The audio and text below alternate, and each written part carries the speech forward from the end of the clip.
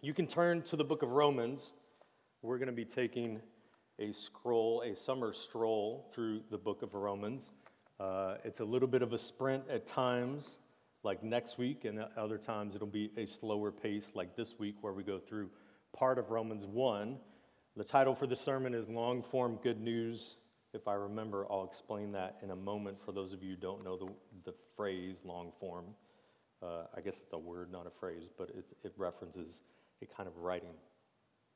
In 2015, January, Tiffany and I were blessed to go to Israel. I've mentioned that before, and that's actually a picture that I took, that first one of the Roman road. One of the days we walked down that amazing stretch of Roman road. It's an extended section, and as we walked up the remains at the top of a hill, I believe were a synagogue. It was some kind of center of worship. I don't remember exactly whether it was a synagogue or a Roman one, but I think it was a synagogue. And below us was Bet Shan. That's the pictures that you're seeing. It's an amazing set of ruins in Israel at a particular place. And as you look out on one side, you can see that amphitheater. As you look down below, and a little bit in between where we were at and that amphitheater, you see everybody's favorite spot to take a picture of a Roman-era bathroom. If you've seen somebody sitting on a stone toilet that's all in a row, it is probably, or if they're in Israel at least, a picture of Bet Shan. It is a big bathroom, and people really like to sit down on there and take pictures. But as you look past the synagogue and past the ruins, you also saw a familiar sight, not quite so old, the Golden Arches, because McDonald's is just over the hill from this amazing ruined city. I'd encourage you, if you ever have the chance to go to Israel, it's amazing. Hop in on a study tour, do a little bit of homework ahead of time, and then go be amazed as you walk through the stories that you see in Scripture and are reminded that God's Word is rooted in a real time and place, or really many real times in particular places throughout history. And it will help it pop to life. This summer, as I mentioned, we're going to walk down what's called the Romans Road, except it's an expanded version of it. It's Paul's expanded version of the Romans Road. I'll explain later on what typically references the Romans Road, a couple verses to lead somebody to Christ or to walk them through the gospel. And it's excellent in its concise form. But throughout the years with our students, I've loved expanding that and explaining Paul's longer or long form good news. Long form, if you haven't heard that word before or seen it used in reference, it's kind of something, it's been around forever, but it's kind of something that's a response to the internet's shortening of our attention spans and our articles as writers decided, I don't want to write a short story or a short article. I want to give it the time that it's due. And so a few sites have popped up that claim to be long-form versions. I'll probably mention this again later, but with our students, I typically will say the essay instead of the tweet, or since they aren't really on Twitter anymore, the social media post versus the essay. And it's laying the essay out. And what Paul does in Romans to the Romans is give them a long, expanded version of the gospel. It isn't the elevator pitch for 30 seconds. It is a long scroll version of the gospel. So we're going to take a few months to go through it. That means this, though. There'll be a couple questions you have in Romans that I won't even come close to answering because I'm looking at his primary idea that's going through those passages, not some of the very wonderful details that he gets into it. At the same time, or at other times, I will hop into some of those questions perhaps that you have. You might not like my take on it. That's okay. Go study, see what other Christians say, and figure out why you think I'm wrong. As long as we both are agreeing on the gospel, we're in pretty safe territory. But let me start by reading Romans 1 through 17 as we begin our steps down the Roman road. Romans 1, verse 1. Paul, a servant of Christ Jesus, called to be an apostle, set apart for the gospel of God, which he promised beforehand through his prophets in the Holy Scriptures, concerning his Son, who was descended from David according to the flesh, and was declared to be the Son of God in power according to the Spirit of holiness by his resurrection from the dead, Jesus Christ our Lord, through whom we have received grace and apostleship to bring about the obedience of faith for the sake of his name among all the nations, including you who are called to belong to Jesus Christ. To all those in Rome who are loved by God and called to be saints, grace to you and peace from God our Father and the Lord Jesus Christ. First, I thank my God through Jesus Christ for all of you, because your faith is proclaimed in all the world. For God is my witness, whom I serve with my spirit in the gospel of his Son, that without ceasing I mention you always in my prayers, asking that somehow by God's will I may now at last succeed in coming to you. For I long to see you, that I may impart to you some spiritual gift to strengthen you. That is, that we may be mutually encouraged by each other's faith, both yours and mine. I do not want you to be unaware, brothers, that I have often intended to come to you, but thus far have been prevented, in order that I may reap some harvest among you as well as among the rest of the Gentiles. I'm under obligation both to Greeks and to barbarians, both to the wise and to the foolish. So I'm eager to preach the gospel to you also who are in Rome. For I am not ashamed of the gospel, for it is the power of God for salvation to everyone who believes, to the Jew first and also to the Greek. For in it the righteousness of God is revealed from faith for faith. As it is written, the righteous shall live by faith. You look at verse 2, and it's interesting. He references that the gospel is not new. It was told about in the prophets beforehand. It was promised. You can look through the Old Testament and catch glimpses of the gospel all the way along. The entire Old Testament is driving people toward Jesus, the sacrificial lamb at the cross. Paul references that. It's a quick statement. Like I said, verse 2, he just tosses it in there, which he promised beforehand through his prophets in the Holy Scriptures. Paul's making an argument in particular to the Jews that valued the Old Testament. And he says, you can find this. I'm not making it up.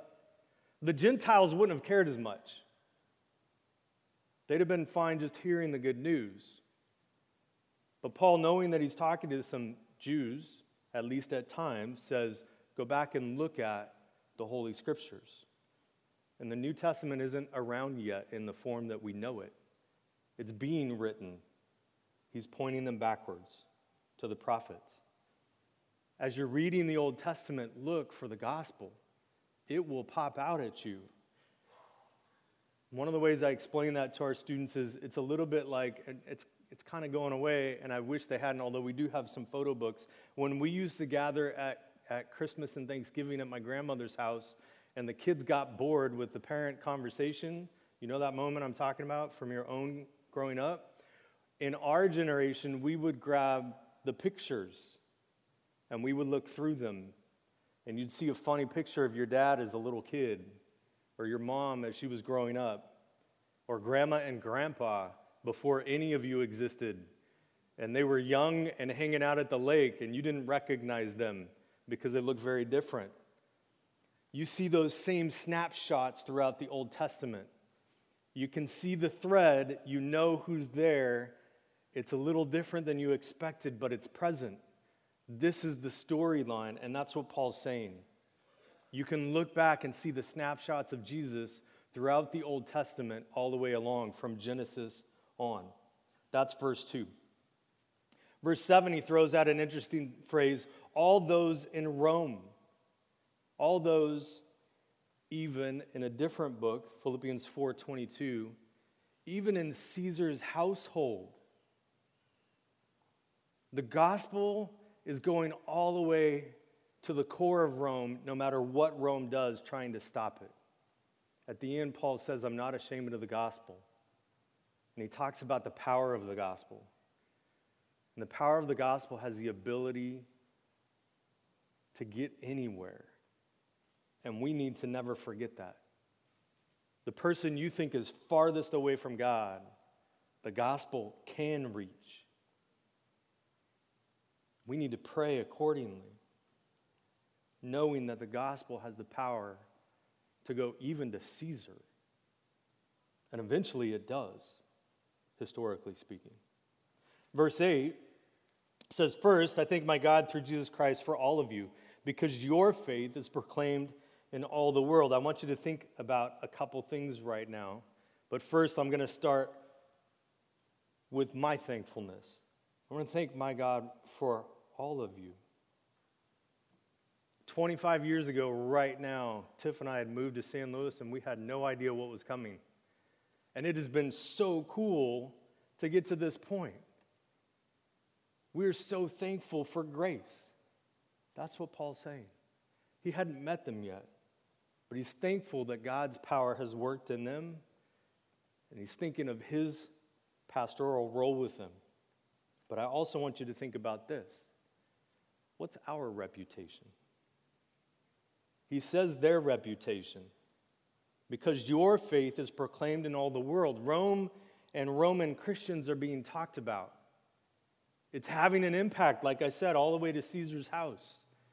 It was inevitable and inescapable. Rome was trying to squash it and could not. The powerful Roman road-building structure could not eliminate the gospel. It couldn't wipe out the church, no matter how and the various ways that it tried. What is our reputation? What's our reputation as an American church? What's our reputation as evangelicals? Earned or otherwise, sometimes it's not accurate. Most importantly, though, what is our reputation as Grace here in our city? Spend some time this week thinking about that. As you bump into people, how do they perceive us? There was a study recently. I'm going to reference a couple studies. Some of these will be linked in my notes if and when they post online. This one will not. But there was a study recently that I saw that said evangelicals in the U.S., we have a pretty good view of ourselves and how we think people think about us, and it does not match how people actually think about us. There's a disconnect. We think pretty highly and positively about us. And the world has a different taste in its mouth as it encounters us. We need to wrestle with that. That doesn't mean the world's right. Don't get me wrong. The world could be incorrect about how they perceive us.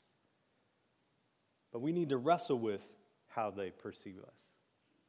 And whether the offense is the gospel, which Scripture says it will be offensive, or the offense is us and the rough edges that God is still working on.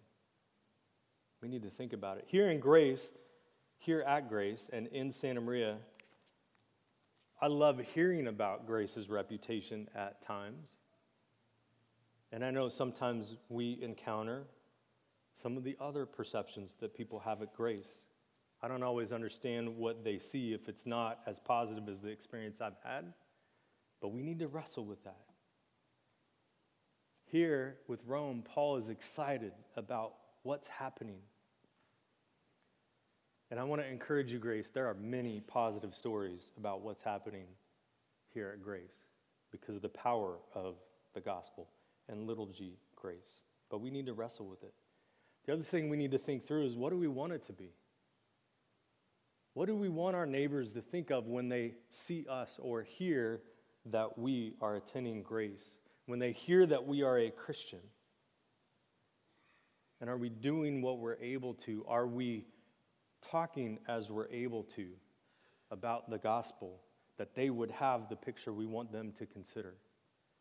That they would see in us and they would experience here in us Christ and the power of the gospel. Verse 8 through 10. Give you a little bit more there. First, I thank my God through Jesus Christ for all of you, because your faith is proclaimed in all the world. For God is my witness, whom I serve with my spirit in the gospel of his Son, that without ceasing I mention you always in my prayers, asking that somehow by God's will I may now at last succeed in coming to you. I wish I could say with confidence, like Paul does, that I pray without ceasing for all of you by name. I'm not nearly that good. But I was asked earlier, that somebody saw me yawning, if I had been up too late. And I said, no, I actually got up super early, and I was up around, 4. I fell back asleep a couple times. But one of the things that happens when I wake up in the middle of the night like that is I pray for y'all. I hope you do too. If you can't figure out what to do, if you're up late or up early or up in the middle of late and early, pray. If you fall back asleep praying, awesome. You get to sleep. And if you can't fall asleep praying, awesome. You're praying. You're talking to the most important being of all time about other very important beings. So spend those moments praying. But I was praying for some of you. I won't say who. Just assume it was you. Pray for the people that you encounter. Pray for the people that you serve and that you sit with.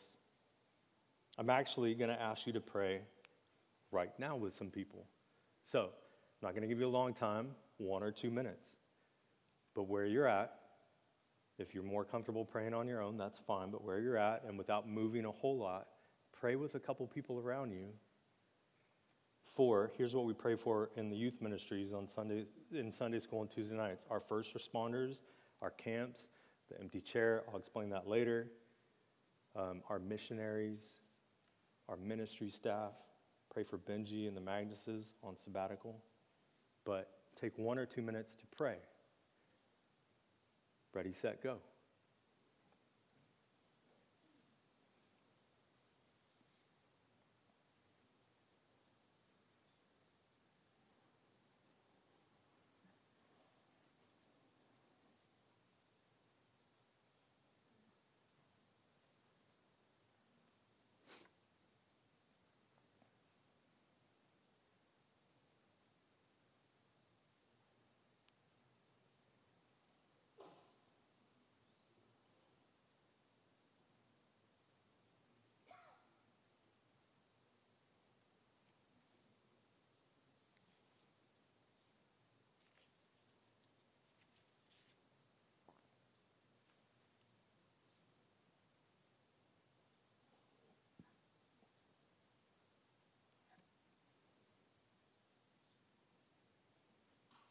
Okay, whoever's praying, you have 15 seconds to land the plane and say amen.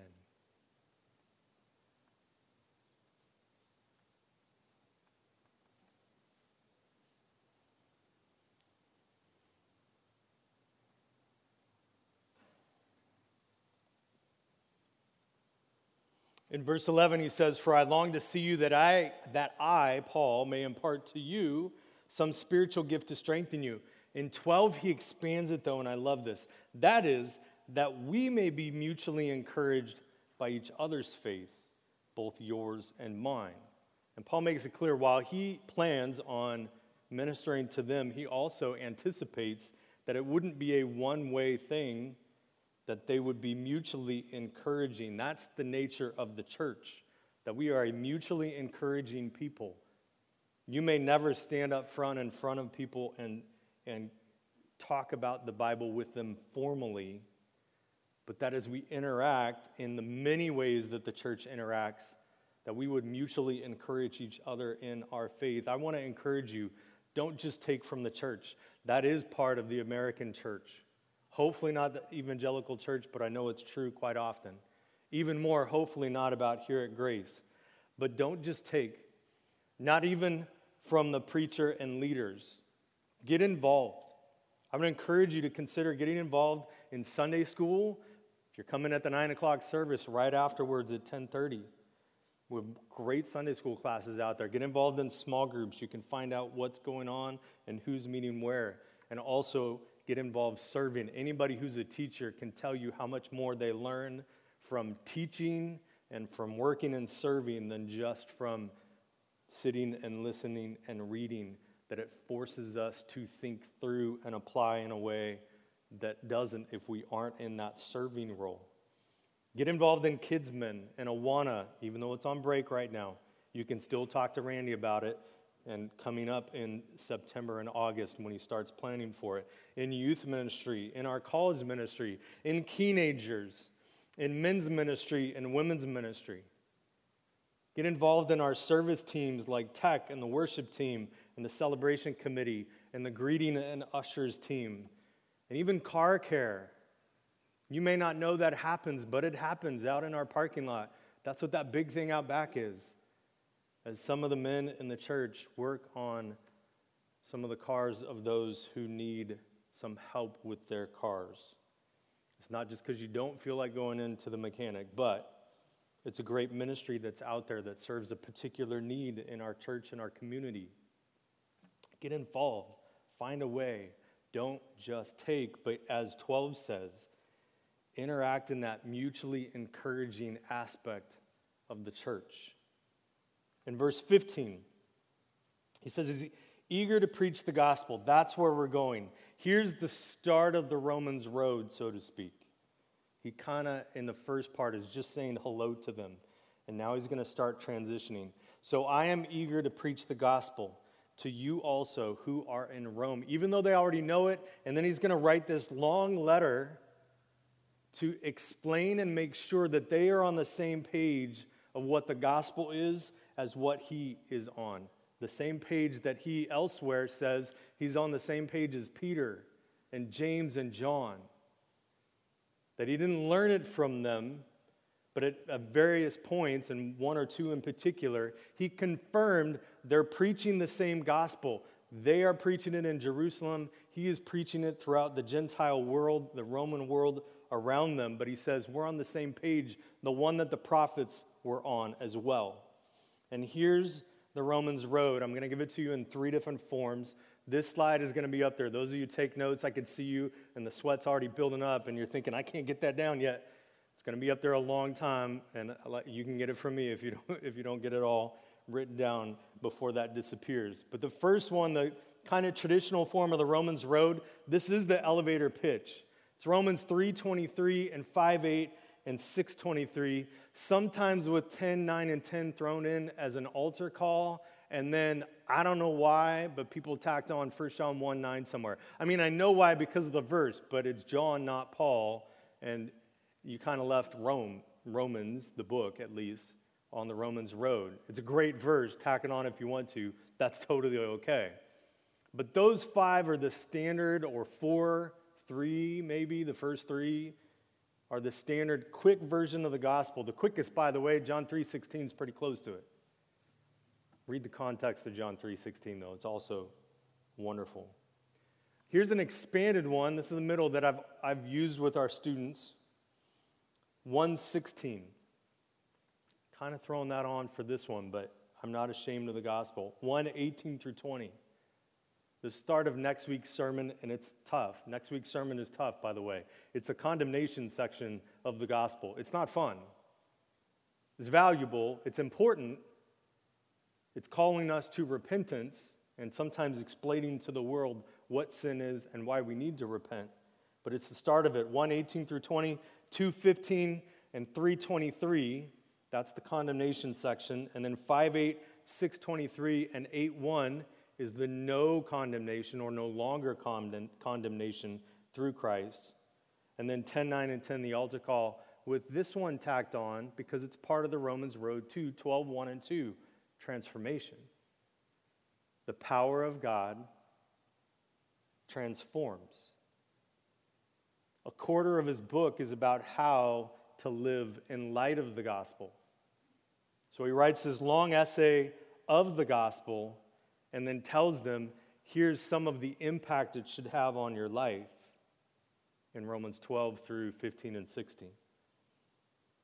Here's the long form version, though. This is I have a long time over several cups of coffee to sit down and explain Paul's long version of the gospel to you. This is what we're going to do this summer.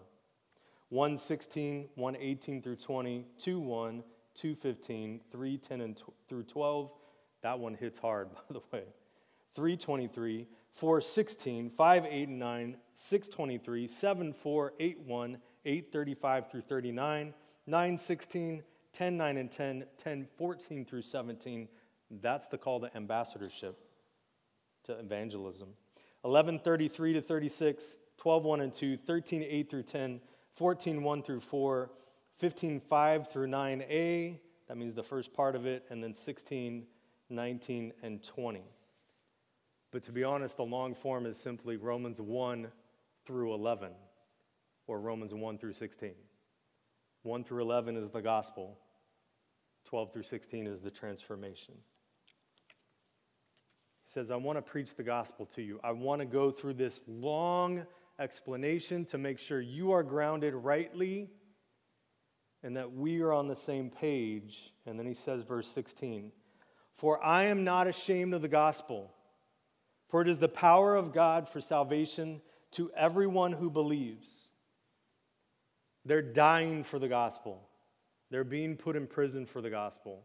Paul kicked that off of putting people in prison and dying for the gospel until he was saved. And he looks at them and he says, I'm not ashamed. In a Roman and a Jewish world that is against the gospel, in a world, by the way, we would have done the same. It's not a Jewish thing. It's not a Roman thing. It's a sinful thing. That's against the gospel. Paul says, I'm not ashamed. The last few months, this has really hit home with me in some really fun and cool ways. On the one hand, and I've heard this recently because it popped up going to Wildwood, the girls that were in my car asked me to put on Newsboys, which was a total youth ministry flashback. I know they're still making music, but their heyday was in the 90s, 2000s maybe, before the kids in my car were born, but they wanted Newsboys. Of course, I had it, so I put it on for them. Newsboys has a great, I'm not ashamed. Go look it up. It's old school now, which is weird for those of us that are older than it, but it's old school now, but go look it up. Also, though, my first youth group t-shirt was Romans 1:16. Handed it out to the kids and then found out another church in town, which was not a Christian church, was using it also, which just confused me, but I was kind of stuck at that point. And I'm like, but it's Romans. It's great. We're rolling with the t-shirts. I don't know what to do with that. But also, in the last couple months, there have been study upon study, last couple years coming out of COVID, study upon study, talking about the power of the gospel on community and communities. Here's a couple of them. You might have seen this more recently. It's not the study of the power of the gospel, it's the need of it. Teenagers in particular, but our culture as a whole is struggling with anxiety, depression, and suicidal ideation, as well as loneliness, and maybe from loneliness coming out of COVID. This is when I tell you, get your kids in the youth group, they really need it. Get your neighbors in the youth group, they really need it. Get your neighbors into church. And your family members into church, if at all possible, they really need it. But in the last month, the Surgeon General official launched a website, and this caught a little bit of news talking about the fact that we are suffering and even dying earlier. They added the word possibly because they have to, but for not going to church. We're lonely, and we're missing the benefits of this. Our city needs this. Our world needs this. And I think it's the Mayo Clinic that posted something. I was struggling to find it, but that's kind of where the sources come from. That the loneliness that we're struggling with that can be countered in church is as bad as 15 cigarettes a day. I don't know who decided to go with that reference point, but that it's literally killing us because our culture has stopped going to church. And the Surgeon General posted it. They said, we have to recognize this is a reality. We can't tell you to go to church because we don't have a national religion, but we can tell you the benefits of going to church, and y'all need to go. So much so that they launched an actual website for it. You can look it up. That is linked in my notes. I think I linked, well, maybe not the website, an article talking about it that had the link in it. During COVID, coming out of COVID, and this is not new, we've known this for years. I get to use this a lot in some stuff I do with the city.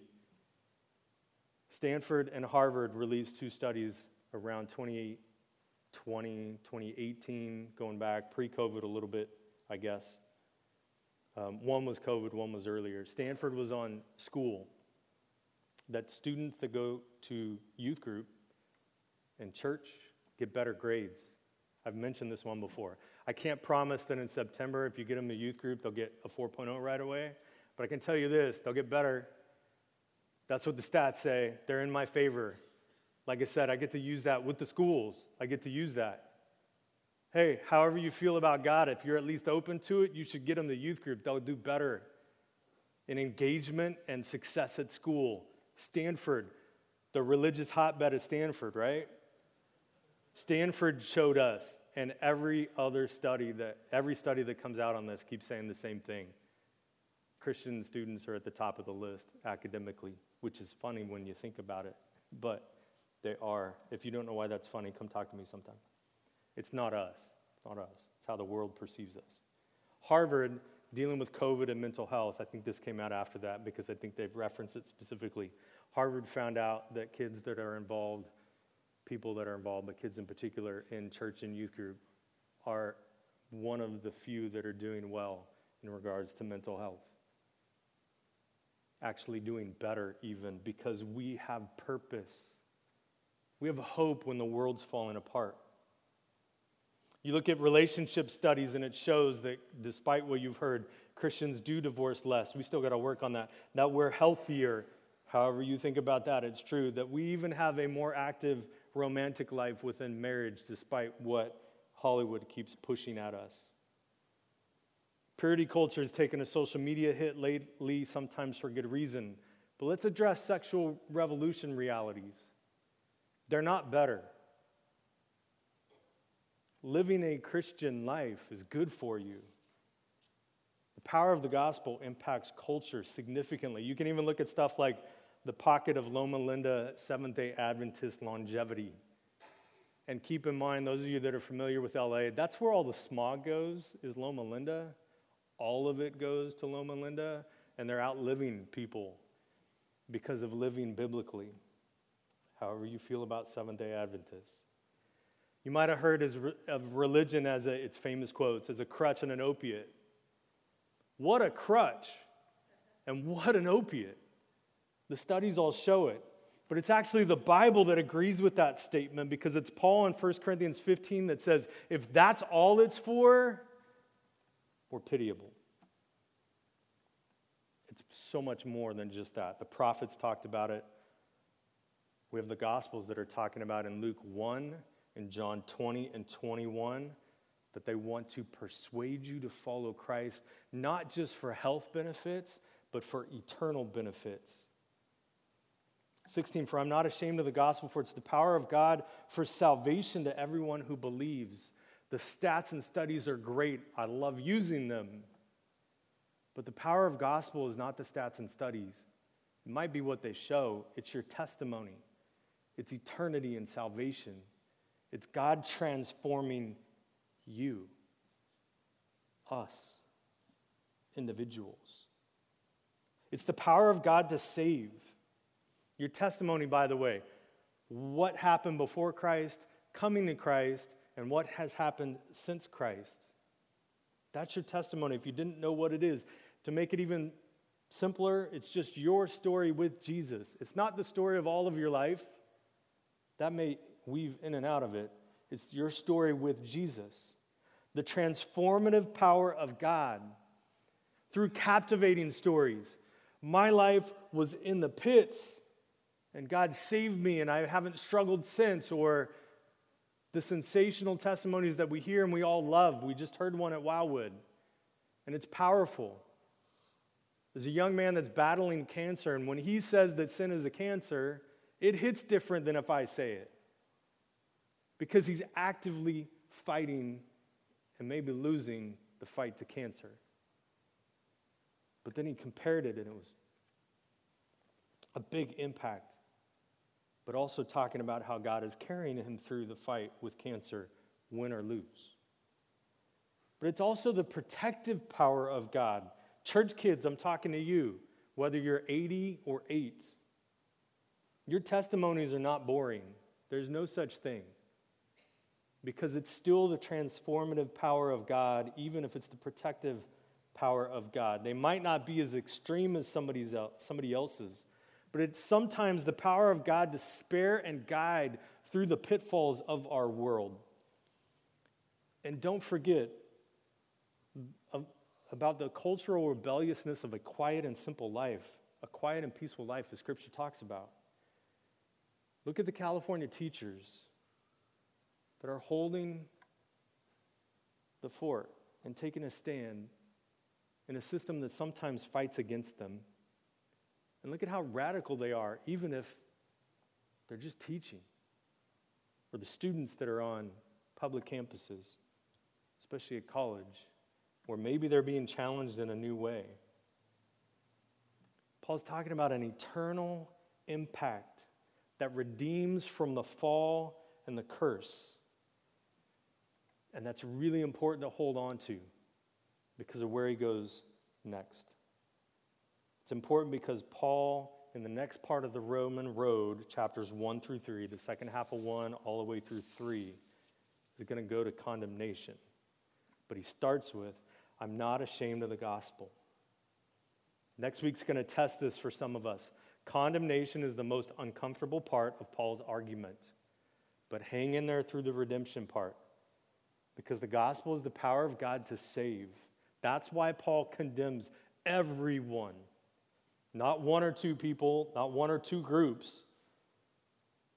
Paul is going to destroy and demolish everybody in Romans 1 through 3. If it doesn't hit home, you maybe aren't paying attention when you read or hear it.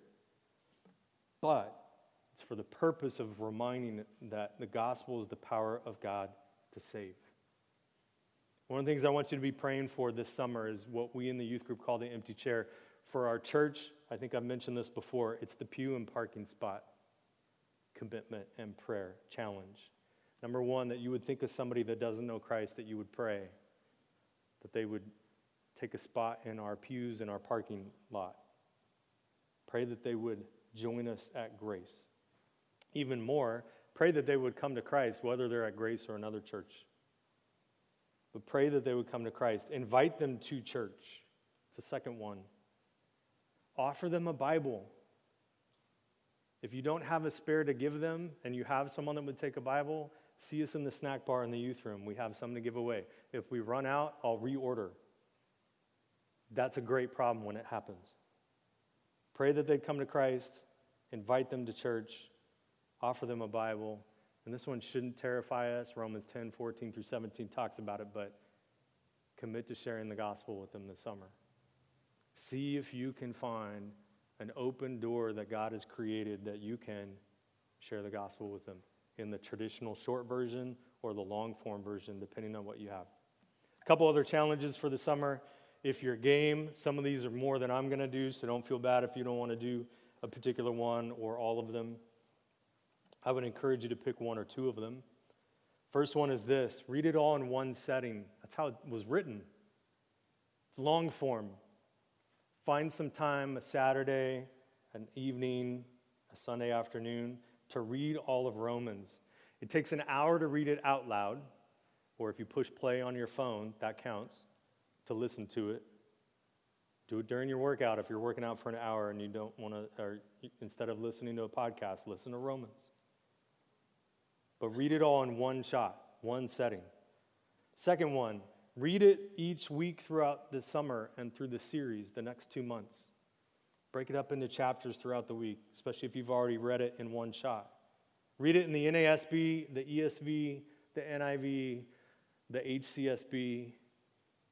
Read it in a version that you'll understand. Some of you love King James. Great, read it in King James. Some of you read the King James and have no clue what you've read. Find a new version. If you don't understand it, find a version you understand it in. You can work really hard to understand it in King James if you're just all in on King James, but read a version you'll understand. Here's another one. This is the Kings of Israel challenge. This is harder than it sounds. Write your own copy. Some of us, writing is how our brain remembers. You might remember that from school back in the day, even if it was only 2 weeks ago. Writing helps us. That comes from Deuteronomy 17. The kings were supposed to write a copy of the law. Go journal it, write it word for word. It'll also show you and remind you how hard they had to work to get us the copies we have of Scripture, and they worked really hard at it and did a really good job. Every time I mess up, I am in the process of writing a copy of Romans right now, and there's scribbles and everything. I'm like, I'm so bad at this. I'm glad I was not an Old Testament scribe. They would have fired me. I'm not, they can't, also, nobody will ever be able to read my copy. My penmanship is horrible, but it's been a really neat undertaking. 3 memorization challenges. The first one, memorize the Romans Road. You pick which version. I have most of the expanded, I have all the expanded memorized. That doesn't mean it comes back when I try to remember it, but it's in there. It's rattling around my brain somewhere. The Longform, I haven't done that one yet. I just came up with a lot of it doing this series. But memorize it. It's valuable. Memorize chapter 8. We just did this with Derek Thomas in the evening DVD series. We just wrapped it up. It was excellent. But memorize chapter 8. It's a powerful chapter. And the other one, for those of you that can, those of you that have the time, those of you that want a big challenge, memorize the whole book. Try it. Here's one of the things, I just mentioned this at camp. One of the things I love about memorization, even if you fail, you still got God's word in your head more. So you didn't fail at all, you succeeded. You didn't hit the goal, but it worked because you were thinking about Romans the whole time you were trying. Take up a challenge, but here's the thing. Don't be ashamed of the gospel. Even when it makes us uncomfortable, like next week, it is the power of God to save and transform. And it's so powerful, it has undeniable impacts on our culture that even, again, the religious hotbeds of Harvard and Stanford have to recognize. That makes the Surgeon General post a website that says you should probably go to church, at least if you want to live a little longer, because we're dying when we ignore the gospel.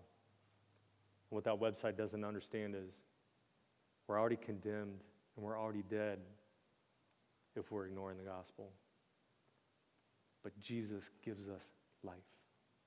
Let's pray. Lord, mighty and holy, we praise your name. Transform us, and also thank you that you are transforming us, that none of us who have claimed you are the same today as we were yesterday. And Lord, we look forward to eternity when that transformation is fully realized. But help us all also to look forward to tomorrow, that though we are righteous and sanctified, you are also sanctifying us actively each day. Lord, let us be excited about the moments where we see how you've transformed and are transforming us by the power of the gospel. Amen.